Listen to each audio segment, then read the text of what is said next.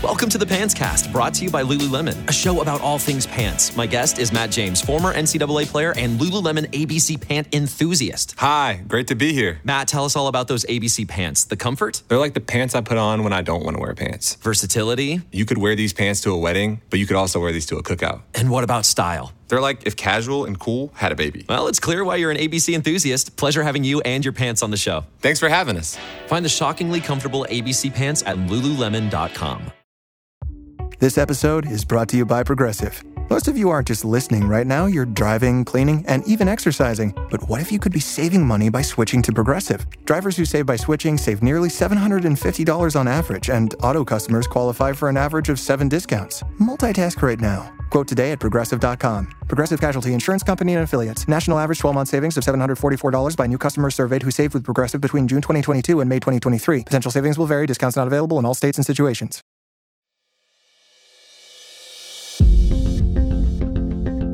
Hi, I'm Rena Ninen, and this is Ask Lisa, the Psychology of Parenting podcast. It's a podcast to help parents better understand their kids.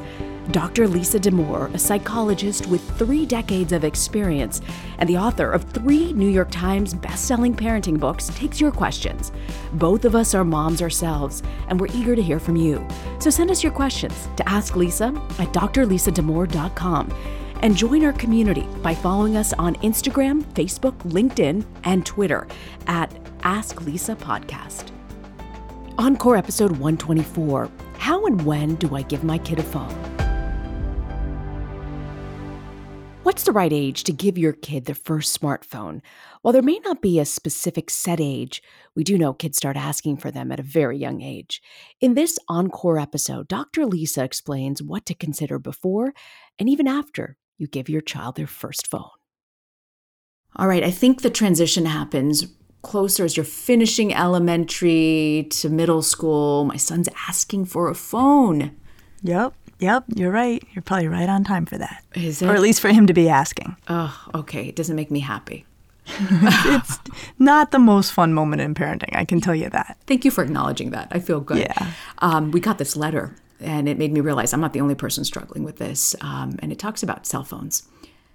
My 12-year-old has been asking for a cell phone since the 4th grade when some of her friends started getting them. My husband and I read that kids are just not ready to regulate the dopamine levels caused by cell phone usage, and we worry about her brain being distracted by having quick access to social media or YouTube in her back pocket. I don't want her success in school to suffer or put any strain on her developing social skills. However, I also worry about her feeling left out of the social loop at such a fragile time when all her friends have them. We originally set the age at 14, but with my daughter's 13th birthday in a few months, I wonder if we should cave. What's the right age for introducing cell phone usage? What specific rules would you institute? And do you recommend any parent controls or parent review of cell phones? If so, how should these work? I've read your book Untangled and just recently discovered your podcast. I had been so afraid of the teenage years, but your love of this age is palpable, and it really helped me to get excited for it. Thank you for all you do to help parents of tweens and teens. So what age makes sense, Lisa? Well, I think this letter really gets to the crux of it, which is, on the one hand, hold off. I completely agree with this parent's view on things. Like, the later you can go without a cell phone, the better. Once you give a kid a cell phone, you're basically handing them a Pandora's box. You're opening up a whole world that, they're not kids in the same way anymore. It just changes things. And Is she right, yeah. Lisa, about the research? Like, what does the research say about the age that you give a kid a phone and how it affects them? Well, it's interesting. The dopamine hit piece, I'm like, I don't think anybody can regulate that at any age. I don't think that there's an age where we get good at regulating that. I certainly check my phone, look to see, do I have notifications? Do I get excited? So it's a completely valid concern because there is an addictive quality to digital technology and social media. So, once you hand that to your child, you're going to have to really work to regulate it. What this parent gets at that is so critical is the social piece, and noting that, in the words of this writer, every other kid in the social group has them, and worrying that that means her daughter will be left out, And in my experience clinically, that's a valid concern. Really?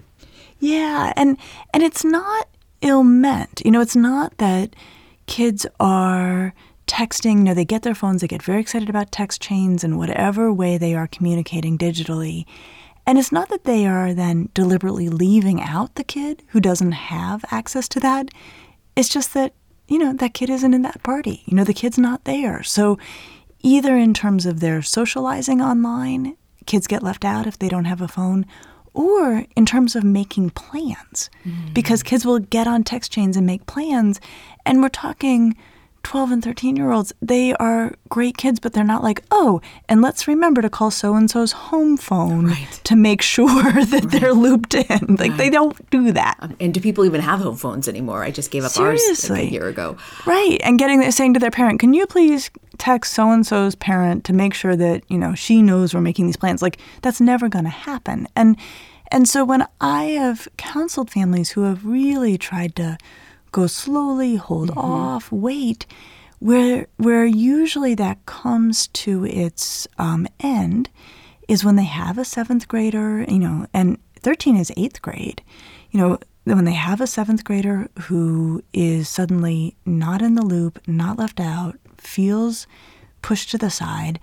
And then I end up weighing this clinically. If you've got a 7th grader and an 8th grader who feels really marginalized socially, I will tell you, part of me feels like, you know what? The damage of being socially marginalized at 7th and 8th grade is not insignificant.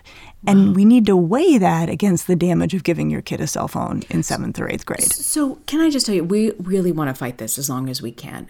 But, my son has an iPad, so he's able to text message all these other boys who might have cell phones. But the only thing is he just doesn't have it around him all the time, which is totally fine because he's usually tethered to our house. It's not a big deal. So is there an age? Do you say it's 7th or 8th grade to where that iPad situation that I've been able to use in this moment in elementary school might not work? Well, actually, I think that's the question. If it's still working, hold off on giving your kid a portable computer that they can fit into their pockets. If what you're doing is working in terms of he's able to maintain his social connections, he's not feeling left out socially, he can have the iPad for as long as you can make that work. Yeah. I would really, he does not need a portable pocket-sized computer if his social life is going just fine and he can maintain that with an iPad.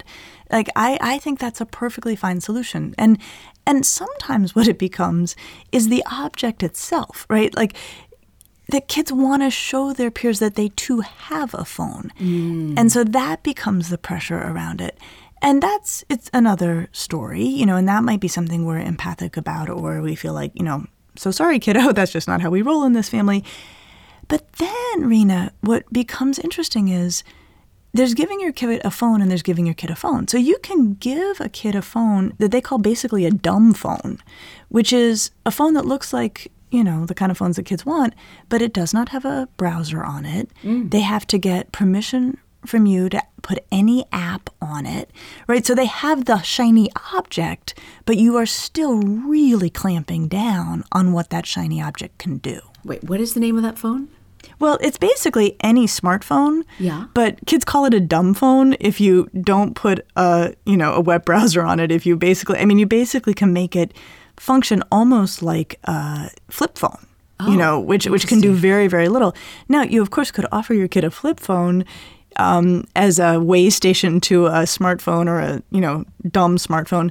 My experience, no 7th or 8th grader worth their salt will be seen with a flip phone. So I don't think in most families that's going to work. Or even this dumb phone.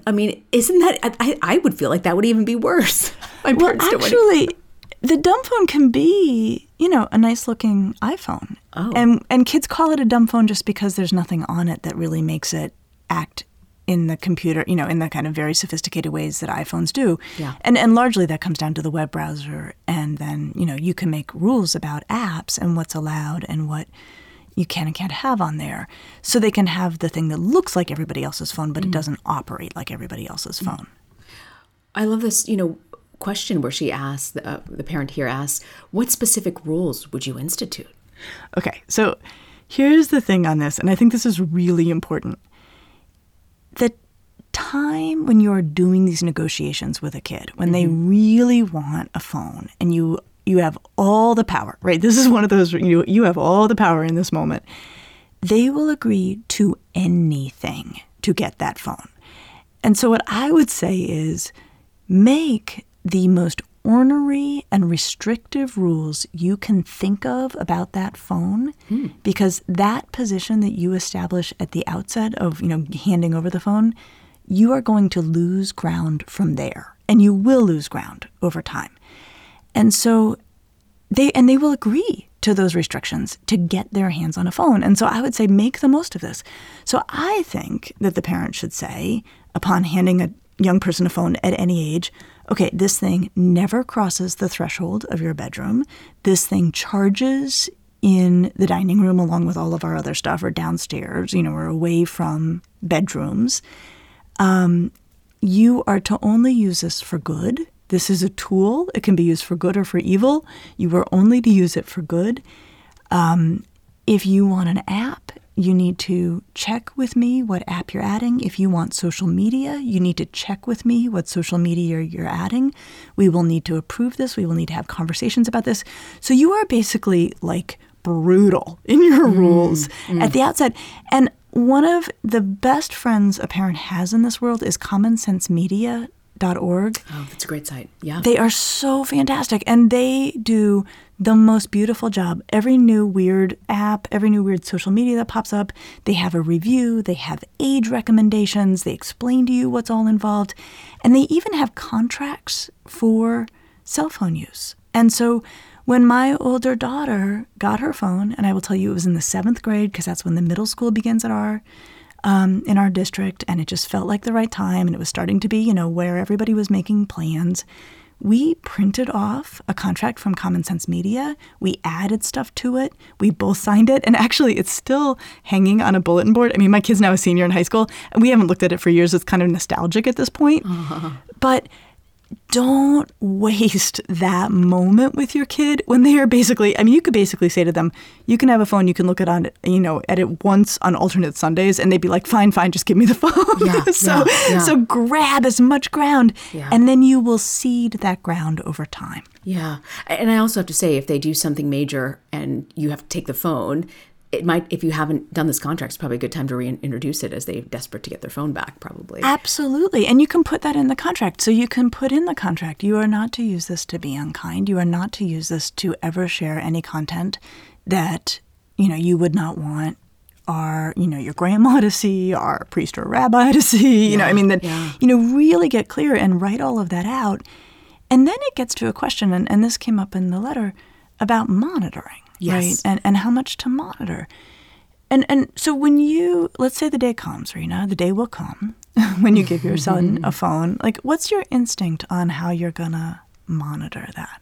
Lock him up in a room and just say, I have full access to everything you're watching so I can tell, because you're sneaking stuff, I'm sure, that I don't know about. Okay, so you're going to say to him, basically, I get to watch and look at it. I get to check your phone inside and out anytime I want. Yes, but I also know me, and somehow he's figured out a way to download, like I see in my Microsoft account, he's downloaded games where I told him on his iPad he shouldn't necessarily, he needs to check with me, but time goes by, and he's like, Mom's not going to mind about this, there's nothing wrong with this. So I don't even know, what are the parental controls and things I should be using so I know when he downloads something, I get pinged? Yeah. To tell you the truth, I don't know all the technical ins and outs of that question, and it's a really important question, but I do know how to answer a question like that, which is you Google it. You just go in and say, how do I get notifications if my kid downloads something I don't want them to download? And it will invariably tell you. But I also think, Rena, you're still in a really good position to go back to him and say, buddy, I didn't catch this when you did it, but you're not allowed to do this. And if you do something like this again, you're not even going to have access to the iPad for 6 weeks. So I don't think we want to give the impression that we are able to, in real time, perfectly stay on top. I mean, we can't really stay on top of what they do.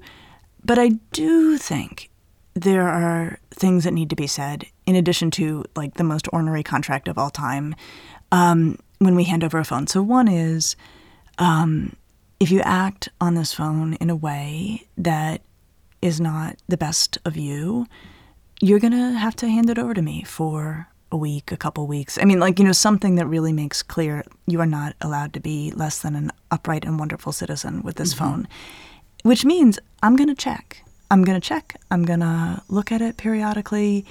And you don't have to tell them what the schedule of that will be. You don't have to, suddenly take up a part-time job of monitoring your kid's phone. What you want is the speed bump of that. You want them to be in that moment where, there's somebody being kind of snarky on a text thread and your kid's about to jump in on that. And then they think, you know what, my parent could pick up my phone and look, so I better not do this. That there's value in the rule, even if you don't think to do it for a couple weeks at a time. We're going to take a quick break, and we'll be right back on the Ask Lisa podcast. Did you know that most bedding is made with harsh chemicals like formaldehyde, synthetic pesticides, and toxic dyes? Luckily, one company is changing this standard for good. Boll & Branch Sheets, which you know I love, uses the rarest 100% organic cotton that's traceable from family farm to your family home. I have had my Boll & Branch sheets for a while now, and I love them. They feel like butter. In fact, I am so used to them now that when I travel, as I often do for work, I take my Boll & Branch pillowcase with me and I put it on the pillow in the hotel room so I can enjoy that softness, at least on my face, even when I'm not sleeping in my own bed. Sleep better at night with the softest sheets from Boll & Branch. Get 15% off your first order when you use the promo code AskLisa at bollandbranch.com. That's Boll & Branch, BOLLAND branch.com. Promo code AskLisa. Exclusions apply. See site for details. I love doing laundry now because of EarthBreeze. EarthBreeze are these eco sheets that look just like a dryer sheet, but it's ultra concentrated, liquidless, so you don't have that drippy goo from plastic jugs. EarthBreeze is really tough on stains, even odors. And if you've got teens, you know about those odors. Dermatologist tested, hypoallergenic, and also free of bleach, dyes, and parabens. Fragrance-free option is also there for anyone who wants it.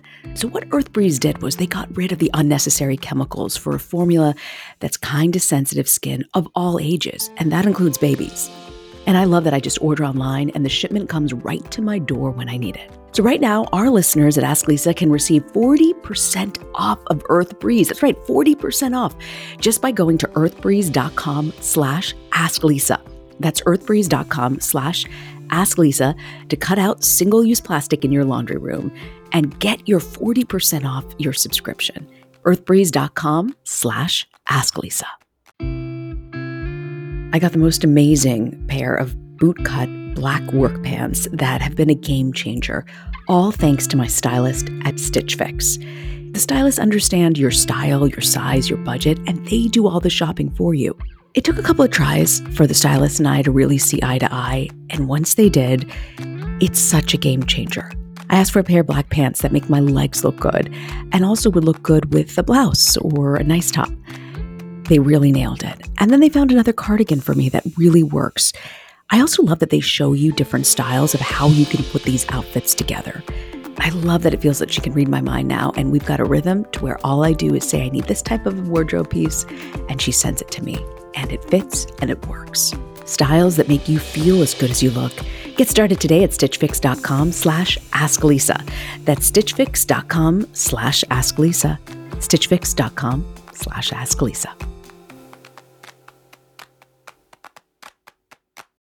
Welcome back to the Ask Lisa podcast.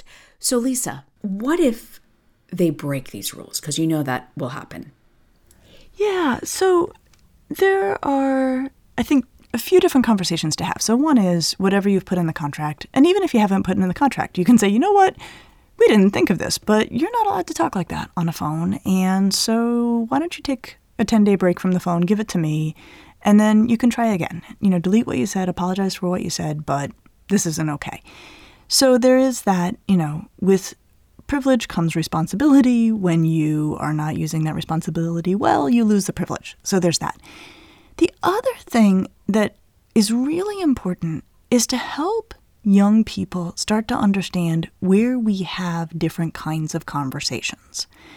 And so one of the rules I said to my daughters is, they were getting into the digital world. I'm like, here's how I live. Like, dance like nobody's watching, email like you could be subpoenaed, right? Like, that's good. Like, that's how mature adults think about how they interact in digital environments. That fundamentally, it's never private. Like, there's no privacy. And so then, Rena, like, if I have to have a delicate conversation with somebody, you pick up the phone to do that. That's what grown-ups do. And so part of what we want to make clear about, I'm going to use finger quotes, like misbehavior or being less than, charming on their phone is you may feel like you need to say a little bit more. You may feel like you don't need to be, you don't want to be entirely charming. I'm not going to police that. I'm not going to say you can only have the purest, thoughts and feelings. I'm going to say, don't do that in a digital environment. If you need to have a hard conversation with somebody, pick up the phone and do it as a thoughtful, mature person who doesn't create a digital record of something that that might be more private or might be more delicate.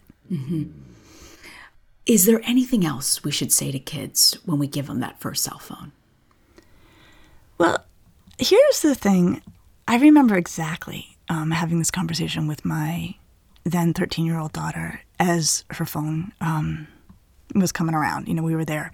We went on a walk around the block because that way we didn't have to look at each other. And I said to her, and I think all parents should do this, I said, my number one worry about handing you a cell phone is that this will be the venue through which you encounter pornography. And I said to her, it may be that you stumbled on it by accident, and I think I told you this, Rena, like years and years ago, I took care of a little boy, he was like 9, who went searching for Dick's Sporting Goods and then got a lot more than he bargained for. So, that can happen because it's very hard to have all the right parameters on your phone, especially when they're not on your home network. Or, as kids get older and they're on buses with each other and more 13-year-olds have phones, I've heard so many stories of a kid, pulling up porn on their phone and like showing it to another kid on the bus who doesn't even want to see it. And so as we were taking this walk around the block and she knew it was going to end when we had covered the block, I said to her, this is my number one worry. I'm actually not particularly worried about how you're going to act, but you may see porn this way, and it's going to freak you out. And if that happens, I want to have a conversation about what you saw. I want to answer your questions. I know it's going to be pretty disturbing for you. And that's the agreement, part of the agreement, with which I'm giving you this phone, is that if that happens, we're here to help. That's great. Before we wrap up, I just want to go back to the parents who are struggling and don't feel quite ready to give their kids a phone, but they're pressuring. You always bring things back to safety. Is there anything in the research those parents can go back and explain to their kids why they want to wait? Well, if we go from the safety perspective or the health and safety perspective, we certainly know that having access to digital technology and having access to a phone comes with a lot of downsides. It interferes with kids' ability to sleep. It can interfere with emotional regulation. And, this comes up in the letter. The parent is worried that, the child may become upset or distracted and just turn to YouTube, right, as opposed to maybe really sitting with that feeling and making sense of it. And it, of course, becomes a venue sometimes by which kids, find themselves involved in bullying or, either as a victim or a perpetrator. There's a huge laundry list of downsides to giving kids phones. And those downsides are true really at almost any point in development. And the upsides are fewer, truly, right? So the upside of ongoing good social connection is one item. It's a big item, right? And that's for me why it tips the balance. Kids then start to use their phones for calendaring, for, listening to music. There start to be good and valuable, useful things that happen with phones. But with younger kids, I think the argument to be made is there are hundreds of research studies about why this is not going to make your life better. And, sweetheart, at, 5th grade, 6th grade, there's no real research showing that this is going to enhance your life. When it becomes a social issue, we'll talk about it. It's not a social issue right now. iPad's working great. I think that's the research is always on our side in this, in terms of regulating it, keeping it out of bedrooms, delaying, but the social piece is real. And for me, that does tip the balance then alongside some good monitoring. And then as you monitor as a parent, you'll start to know your kid. And a lot of that will come down to how impulsive your kid is, how are they using their phone. And I'll tell you, Rena, in the same family, I've had parents make different rules for different kids about the phones because one kid is really impulsive and another kid's not. So it's hard to get to universal rules, but I would say start with an ornery contract, start with monitoring, and then make decisions from there. That's great. Going back to this particular letter, the mom saying, do I hold out until 14 or do I get her that cell phone for her 13th birthday? What would you advise? I would advise a hard look at the social question. I know I keep coming back to this, but if the child and parent feel that the ability to stay connected to a peer group is starting to hinge on access to a phone, that would, for me, make a phone make more sense. And then the goal would be for the phone to be largely to be used for that purpose. Minimal apps, texting for sure, probably not a browser. Okay. Wow. Okay. You took us in a lot of levels I hadn't thought of about cell phones. So I'm grateful for that. And what do you have for us for parenting to go? So on this topic, here's the really good news. The rules we are making for kids are exactly the rules we should be having for ourselves. Adults should not have phones in their bedrooms. There's no upside to this. It totally disturbs your sleep. Adults should not have phones at the dinner table. Adults should not have phones, in the car, especially if they're the ones driving.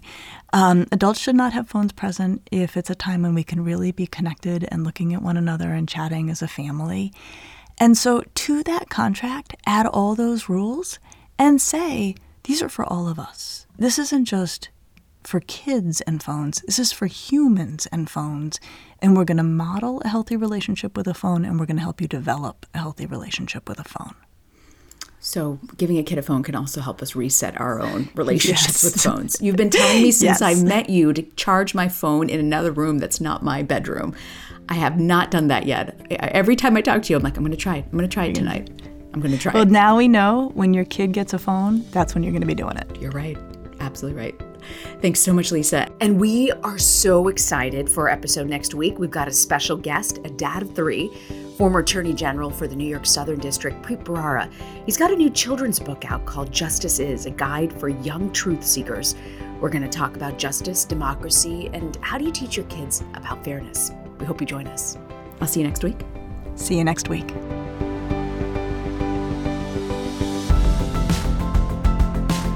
Thanks for joining us. Be sure to subscribe to the Ask Lisa podcast so you get the episodes just as soon as they drop. And send us your questions to asklisa@drlisadamore.com. And now a word from our lawyers. The advice provided on this podcast does not constitute or serve as a substitute for professional psychological treatment, therapy, or other types of professional advice or intervention. If you have concerns about your child's well-being, consult a physician or mental health professional. If you're looking for additional resources, check out Lisa's website at drlisadamore.com. We'll see you next week.